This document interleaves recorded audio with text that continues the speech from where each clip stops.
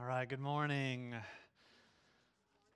Go ahead and open up your Bibles to Luke chapter 11. We've been walking through the book of Luke together. Luke chapter 11, we're going to be starting in verse 37 in Luke chapter 11. First of all, Julie and Mackenzie, thank you so much for leading us into worship this morning. And also wanted to say happy birthday, Meredith, Tim, happy birthday. And Joy, too. Anybody else? Am I missing anybody else? Man, everybody's having birthdays. Alicia's birthday too? Not really. Scott put that on Facebook the other day and everybody thought it was her birthday. I'm sure she thought that was hilarious. All right, Luke chapter 11. Last week, just to give you some context, again, we've been walking through the book of Luke together for some time now, and last week, Jesus addressed something really important. He said, and he challenged us, and he warned us that we need to be careful. That was the one command last week. If you remember, there's one command that Jesus gave in that whole passage. He said, be careful what you look at. And he was talking about your spiritual eyes, that we need to be careful what we're looking at in our spiritual eyes, and we need to continually pray with a whole lot of passion that God would open up the eyes of our heart to be enlightened, to see the glory and the beauty of the gospel so we would see Christ for who He is. That's why we come here on Sunday mornings. For God to open up the eyes of our hearts so we can be in awe of who God is. We'd fall deeper in love with Him. And so that's why it's so important for us to gather together corporately. Today, He turns and He addresses a group of people who we've seen before, the Pharisees and the lawyers, or what we also call them the scribes, and He recognizes in them that their heart is just dark. And so He gives them a very stern warning. He gives them 6 woes, okay? And He's like, whoa, don't do what you're doing. And the message is clear for us today. Don't be like them. Don't be like the Pharisees. Don't be like these lawyers that have these just darkened, they have a spiritual blindness about them. But I want you to recognize, as stern as Jesus is in this passage, what I want you to feel is His love towards you. Okay, because if you have kids, you recognize this, and you know this, especially if you have young kids. It seems like some days all we do is discipline Liam. Like all day long, we're just telling him, don't do this, don't do that, don't burn yourself, don't jump off the cliff. I mean, you're constantly warning your children because why? You love them, you're invested in them. And listen to me, no one is more invested in your life than Jesus Christ. No one has sacrificed more than Jesus Christ for you. And so when He is stern with you at times, that's His love for you. And that's what I want you to hear in this passage as we walk through these woes. And so there's 6 woes. 3 are directed at the Pharisees. 3 are directed towards the lawyers or the scribes. And so let's pray before we walk through these. Father, once again, I plead with you that your Spirit would infiltrate our hearts, open our eyes to see your beauty and to see your glory, to change us.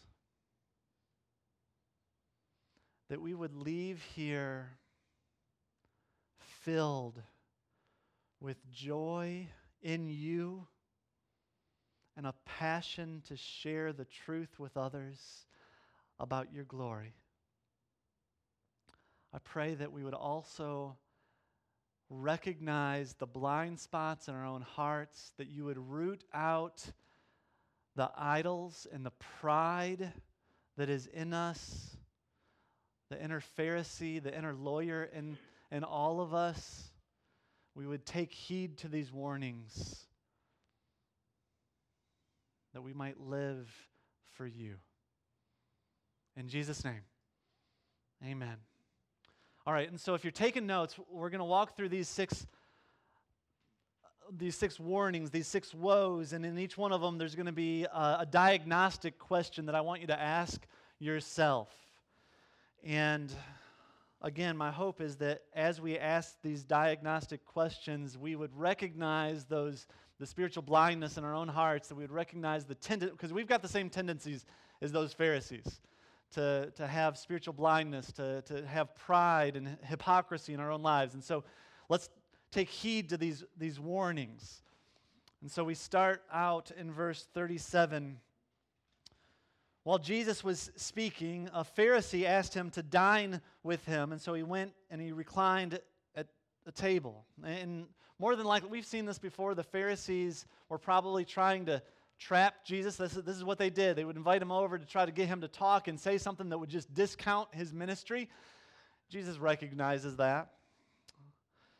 So the Pharisee was astonished to see that he did not first wash before dinner. And Jesus would have known that the Pharisees expected him to wash his hands before a meal. Now, the Pharisees, this wasn't about hygiene for them.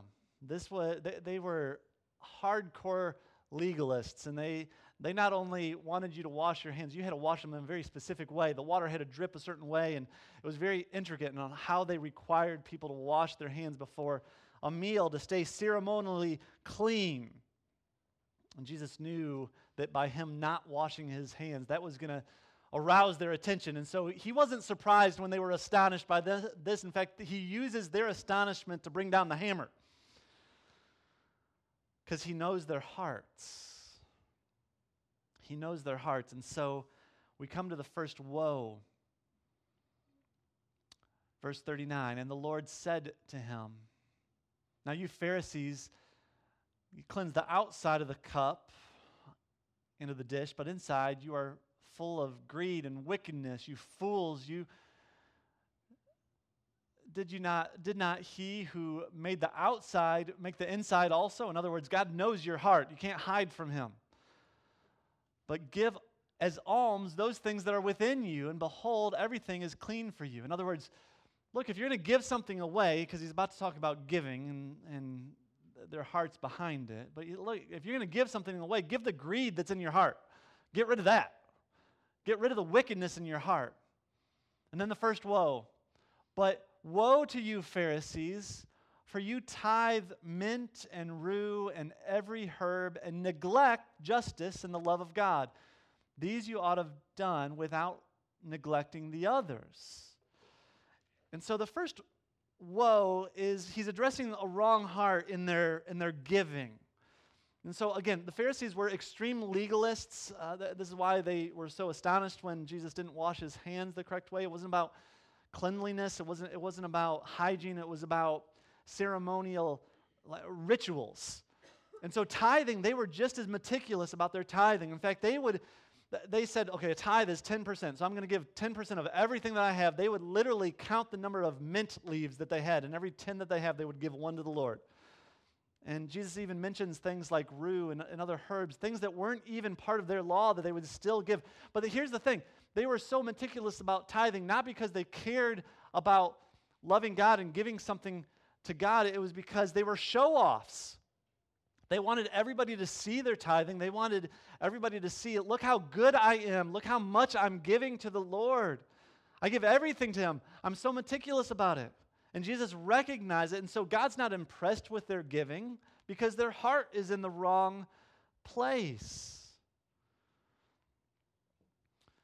Our giving should come from hearts that are filled with a joy and a love for God, that they overflow with generosity. And so the first diagnostic question that we should ask ourselves is what motivates your giving? What motivates your giving? Do you give because you feel obligated to give? Do you give because you're just trying to feel better about yourself and feel better that you're better than other people? Or maybe a different question you should ask, it's more relevant for maybe some of you, is, okay, what motivates you not giving? Do you not give because you feel like you can't trust God's promise to provide for you? Do you not give because you feel like it's your money rather than God's money? That's what the Bible teaches, that we're stewards of God's money. And so what motivates your not giving? See, if we want to continue to grow in our mission as a church and stay financially healthy, it doesn't come from people feeling obligated to give. It comes from a church that have a group of people that have hearts that are overflowing in joy for Christ, that they're overflowing in love for Christ and love for other people. And because of that, that overflow ends up in hearts that are just generous, that they're giving, not just to the box, but to people in need that they see right next to them. A healthy heart is a generous heart. And so the question is, okay, how do we cultivate a heart like that? And so as I've thought, and this is not directly in the text here, but we see this throughout Scripture. This is something we talk about often.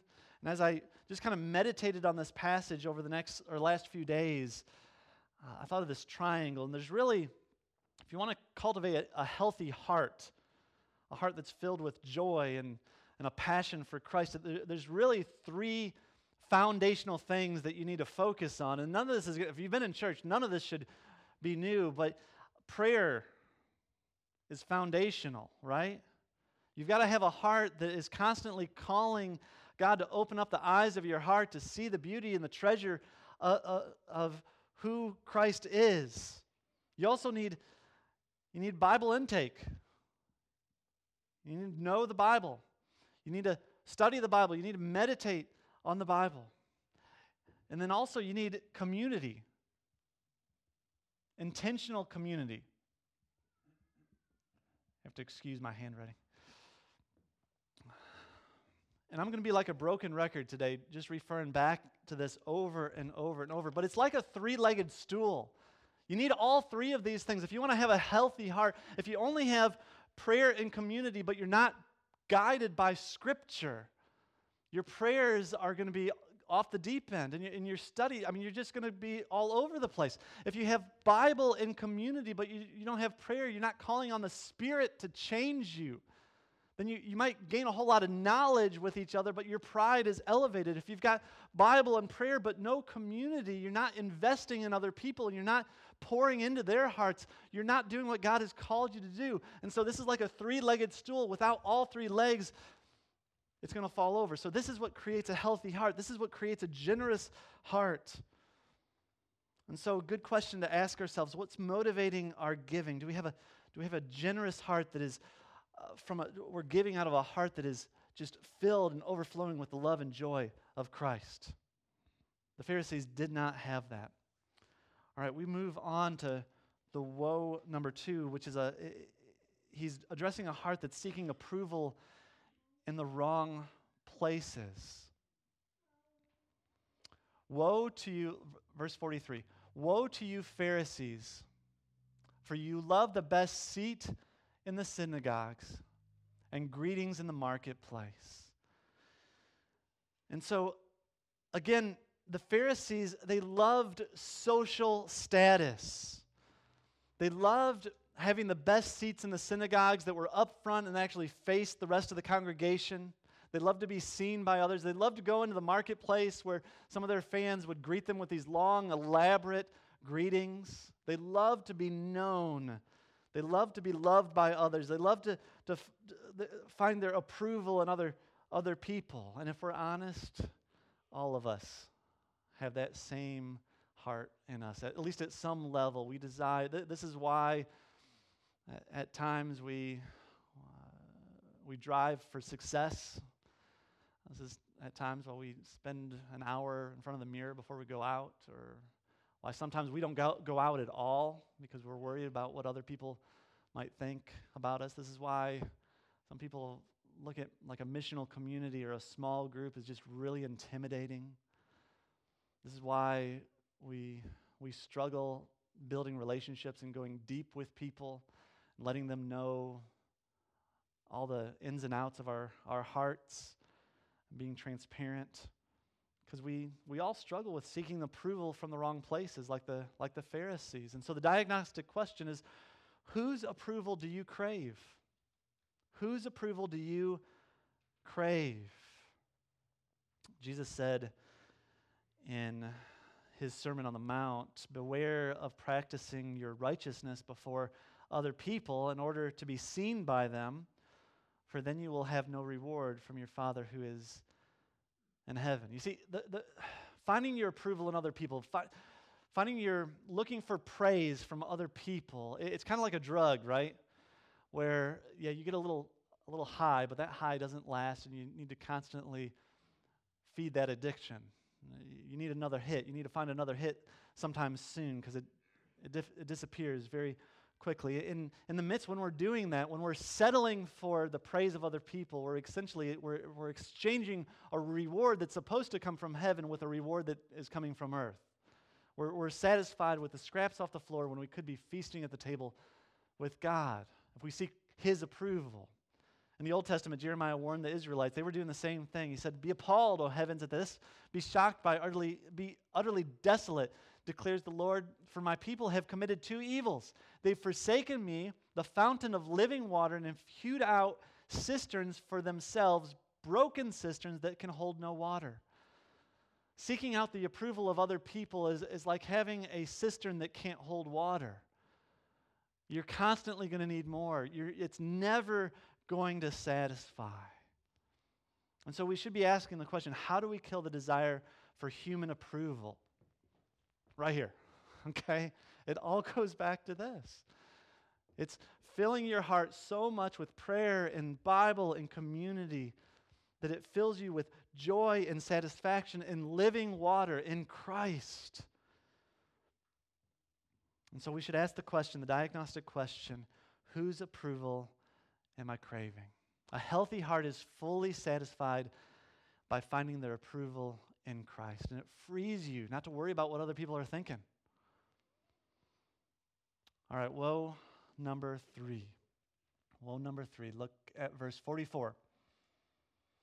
It says, "Woe to you, for you are like unmarked graves, and people walk over them without knowing it." And so the Pharisees had a heart that contaminated other people with death. In Jewish culture, if you touched something that was dead, or if you touched a grave, you became unclean, ceremonially unclean, and you had to go through a whole process to become clean again. You were ostracized from the general community. You didn't want to be unclean. And Jesus is saying to the Pharisees, and it's ironic because they were so focused on being clean. And Jesus is saying, look, you make everybody else unclean. And they don't even realize it. You're like unmarked graves. People are walking and touching you and don't even realize they're becoming unclean just by being around you because people look up to you. They don't see your flaws. But Jesus saw their heart. It's like that's why he calls the Pharisees, like, you're like blind people leading blind people. You're like the blind leading the blind. You're both going to fall into a pit. And so the diagnostic question that we should ask ourselves is, okay, what are you contaminating other people with? Okay? What are you contaminating others with? Because your life is going to be contagious. Okay? We were wired to be contagious. We're wired to be relational. Think about the people that look up to you right now. Maybe your kids, maybe the people you teach. Think about the people that look up to you. What are they catching from you? What are they catching? Are they catching life from you? Or are they catching death from you? We're designed as relational beings. God is a relational being. We're designed as relational beings, which means we're also designed to be influenced by one another and to influence one another. That's why in the church we're given spiritual gifts. If you're a believer, you're given spiritual gifts. Why? To be able to build up the church, to encourage one another. I think about the gift of hospitality. I mean, if you walk into somebody's house, a believer's house who obviously has the gift of hospitality, it's not about how clean their house looks or how meticulous that they've got everything organized. That's not the gift of hospitality. The gift of hospitality, you walk in there, you just feel welcomed and loved, and you walk away feeling filled because you've been part of a community that loves you and gives you grace. That's the gift of hospitality. That's how we build one another up.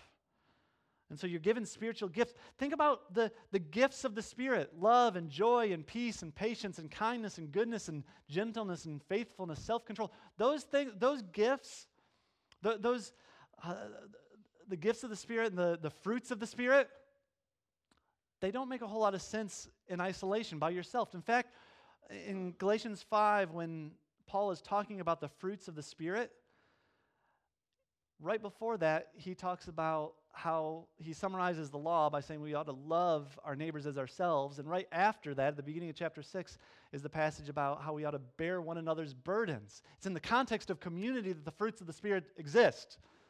Love and joy and peace and patience, all of those things are meant to be contagious. You were made to be contagious. And so a healthy heart contaminates other people with life. How does that happen? Here. Okay, it's not, if we cut out community, you might be really smart with the Bible, you might be filled with the Spirit, but you're not doing what you're called to do, and be contagious with those things. Fill others with those things. Impact others. What are you contaminating others with? All right, we go to verse 45, which is kind of a transition verse for us. One of the lawyers answered him, "Teacher, in saying these things, you insult us also." And so, again, the lawyers are these scribes. When we say lawyer, back then it's a different type of lawyer. These were the people that were experts in the Old Testament law. These are the people that love to make laws on top of laws. The Pharisees like to keep the laws. The scribes, they were the ones that kind of created all these extra laws to stop them from breaking the original laws. And so the Pharisees and the scribes were often put together. Some of the Pharisees were also scribes. And so this lawyer looks at Jesus and is like, "Look, you insult us also." And I love Jesus' response. He's basically like, "You're right. That was kind of my intent. Okay, let me tell you some woes too." He's going to wish he didn't say that, I think. Look at woe number 4. And in woe number 4, Jesus is dealing directly at the lawyers now, and he's dealing with their heart that loved to burden other people with the law. And so we pick up in verse 46. And he said, "Woe to you lawyers also, for you load people with burdens hard to bear, and you yourselves do not touch the burdens with one of your fingers." And so the scribes, again, like the Pharisees, they were extreme legalists. In fact, we talked about they like to make laws on top of laws. They had 6,000 of them. In fact, just so that they would prevent people from breaking the law of don't break the Sabbath. Okay, and so they had 39 categories of laws underneath that law and numerous sub-laws to tell you exactly what you could and you couldn't do on the Sabbath day. It was supposed to be a day of rest, and so you could only pick certain things up, and you could, if they weighed a certain amount, and if you picked them up twice, you're in trouble. I mean, nobody could follow those rules. It was impossible. The average person, there was no way they could follow all those rules. But see, their motivation with it was not to, there's no compassion in their hearts with it. They didn't help other people follow the rules. They looked down on you when you didn't follow the rules. It was just setting them up to make themselves look awesome and everybody else look terrible. That was their goal in making all of those rules. And so Jesus sees this, of course, and he says, "Look, you put all these burdens, but you don't help anybody." And so, diagnostic question for your own heart: Are God's laws a heavy burden to you? Because if they're a heavy burden to you, you're going to make them a heavy burden to other people also with your legalism. I want you to think about how different Jesus was from these lawyers. It's not that Jesus didn't have expectations. He said, "Pick up your cross and follow me," right? But all the expectations that Jesus puts on us, he also says, "I'm going to help you with them. I'm not going to leave you by yourselves." In fact, he says in Matthew 11:28, "Come to me, all who are labor and heavy laden, and I will give you rest. Take my yoke upon you and learn from me, for I am gentle and lowly in heart, and you will find rest for your souls. For my yoke is easy and my burden is light. And so he gives you expectations, but then he says, look, I will help you. I will empower you with my Spirit to fulfill those expectations. And when you mess up, you don't need to feel guilty. You don't need to have shame in your life, because I've taken it all away on the cross. And so my burdens are not heavy. So he gives you a burden, but it's like light as a feather, because he helps you with it. And so by faith, we look to Christ to help us bear the burden. This is why Paul says, I can do all things through him who strengthens me. Okay, he's not talking about running faster or jumping higher there. He's talking about being content in all situations, because he knows the secret of contentment is being able to rest in Christ, believing that Christ has taken away the burden of the law. That he's taken away the guilt and the shame and has empowered him to be able to be victorious against sin. And so a healthy heart is free. A healthy heart is light. I remember when the gospel first became significant to me, it felt like just this huge burden off of my back. Because I recognized what Jesus was doing as he forgave my sins and he took away the guilt and the shame. And I recognized that me living to try to impress God was not how to be saved. That salvation comes through faith and trusting in what Christ, his work, did on the cross, saves us. And ironically, what I found then is I wanted to be obedient then. I wanted to work and to be righteous, but not to impress God, but because God impressed me and had done so much for me and has shown so much love for me. And again, a healthy heart that is free and light, it's cultivated through this. Woe number 5. He addresses a heart that handles the word of God poorly. Pick up in verse 47. Woe to you, again talking to the lawyers, for you build the tombs of the prophets whom your fathers killed. So you are witnesses, and you consent to the deeds of your fathers. For they killed them, and you build their tombs. Therefore also the wisdom of God said, I will send them prophets and apostles, some of whom they will kill and persecute, so that the blood of all the prophets shed from the foundations of the world may be charged against this generation, from the blood of Abel to the blood of Zechariah, who perished between the altar and the sanctuary. Yes, I tell you, it will be required of this generation. And so the scribes were supposed to be the guardians of the Word of God. They were called to protect it. And so of all the people, they should have known better. And so Jesus' accusation here would have cut them to the heart, because he was saying basically, look, not only have you not done your job, you of all people should have known better, because you've got the history of all the prophets before you. And not only that, you have heard a better prophetic word. You've got the Messiah before you, and yet you still don't listen. You're worse than your fathers. In fact, all of the blood of all the prophets that they killed is on you. You're just as guilty as them. I mean, I'm imagining that lawyer that kind of piped up is wishing that he never did at this point. So here's the diagnostic question for us today. How careful do you handle the Word of God? How careful do you handle the Word of God? If their responsibility was great, think about how much we have a responsibility now that we have the full canon of Scripture before us. Do you look to God's Word as your final authority? Do you look to God's Word to teach your kids? Because if you're not teaching them, YouTube will. Are you looking to God's Word to teach them authority? When you discipline your kids, are you pointing to them to the gospel, or are you just teaching them how to behave correctly? Are you teaching them moralism, or are you teaching about the gospel of grace that's going to lead them to salvation? The Bible should be governing your life more and more as you grow as a Christian.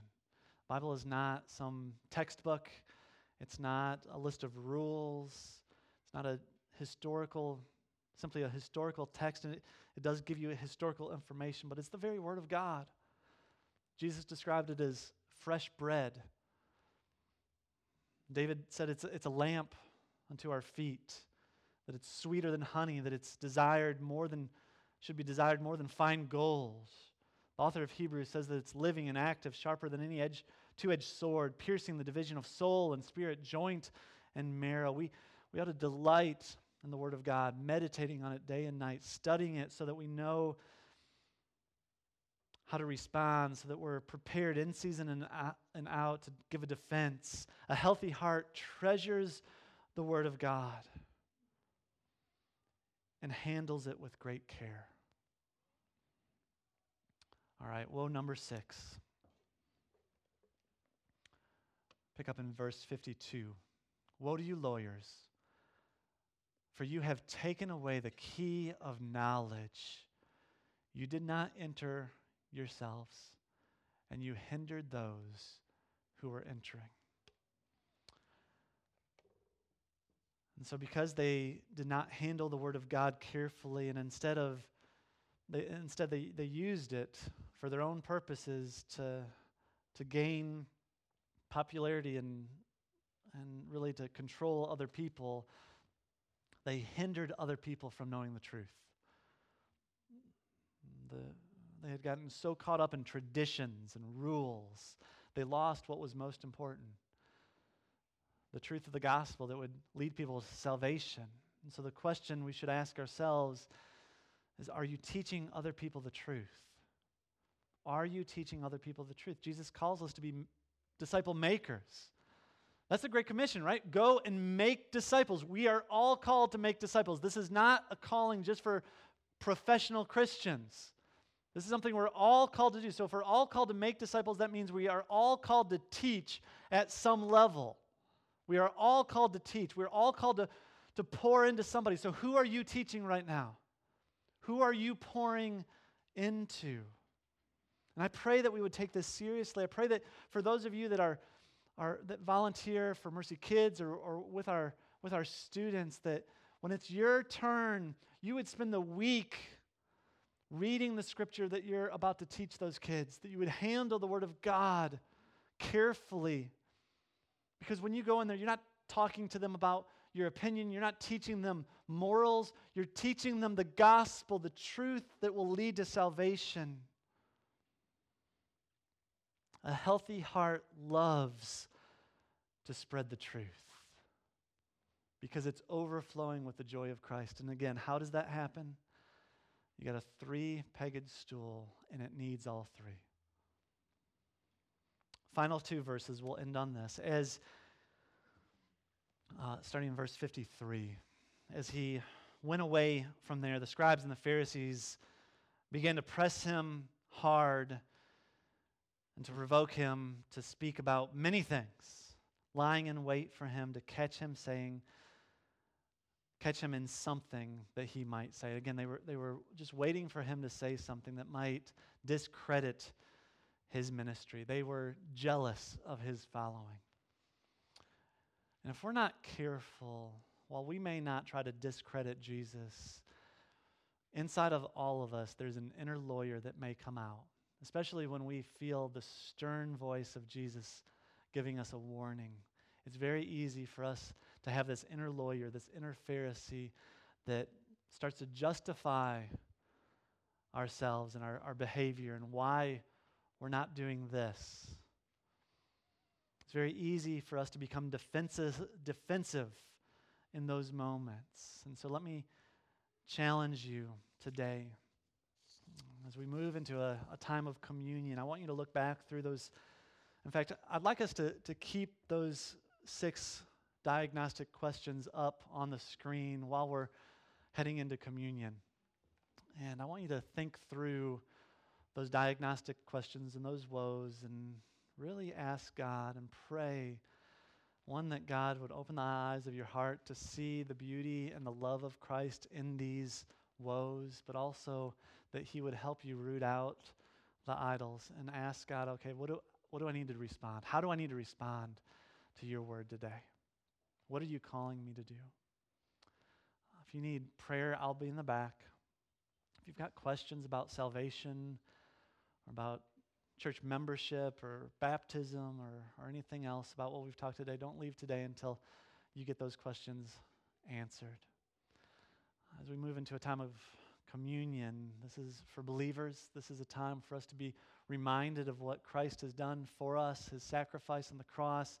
The juice represents his blood shed for us for the forgiveness of sins, that he paid the penalty that we deserved on the cross. The bread represents his body. You'll dip the bread into the juice. You'll go back to your seats and spend some time alone with Christ. It's also a time for us to give generously. If you're a visitor, don't feel obligated. This is also a time to once again evaluate our hearts, to confess our sins to God. And once everybody's had a chance to go through the line, we'll stand together and we're going to worship together, because like Scott said earlier in his prayer, he is worthy of our worship. And even as he speaks sternly in these passages, I hope you feel his love in them also. Let's pray. Father, once again we come to you after reading your word. I pray that you would help us to respond appropriately to your warnings. I pray that you would again open our eyes to see your love and your beauty in this passage, and that you would help us heed these warnings, that we would take them seriously, and you would help us to respond appropriately. Make it clear what we ought to do or think differently because of your word. Change our hearts, fill our hearts with your presence, that we might know you better, and send us out from here delighting in you, desiring to let others know the truth and the beauty of the gospel. For your glory, we pray these things in Jesus' name. Amen. You come as God is calling you to respond.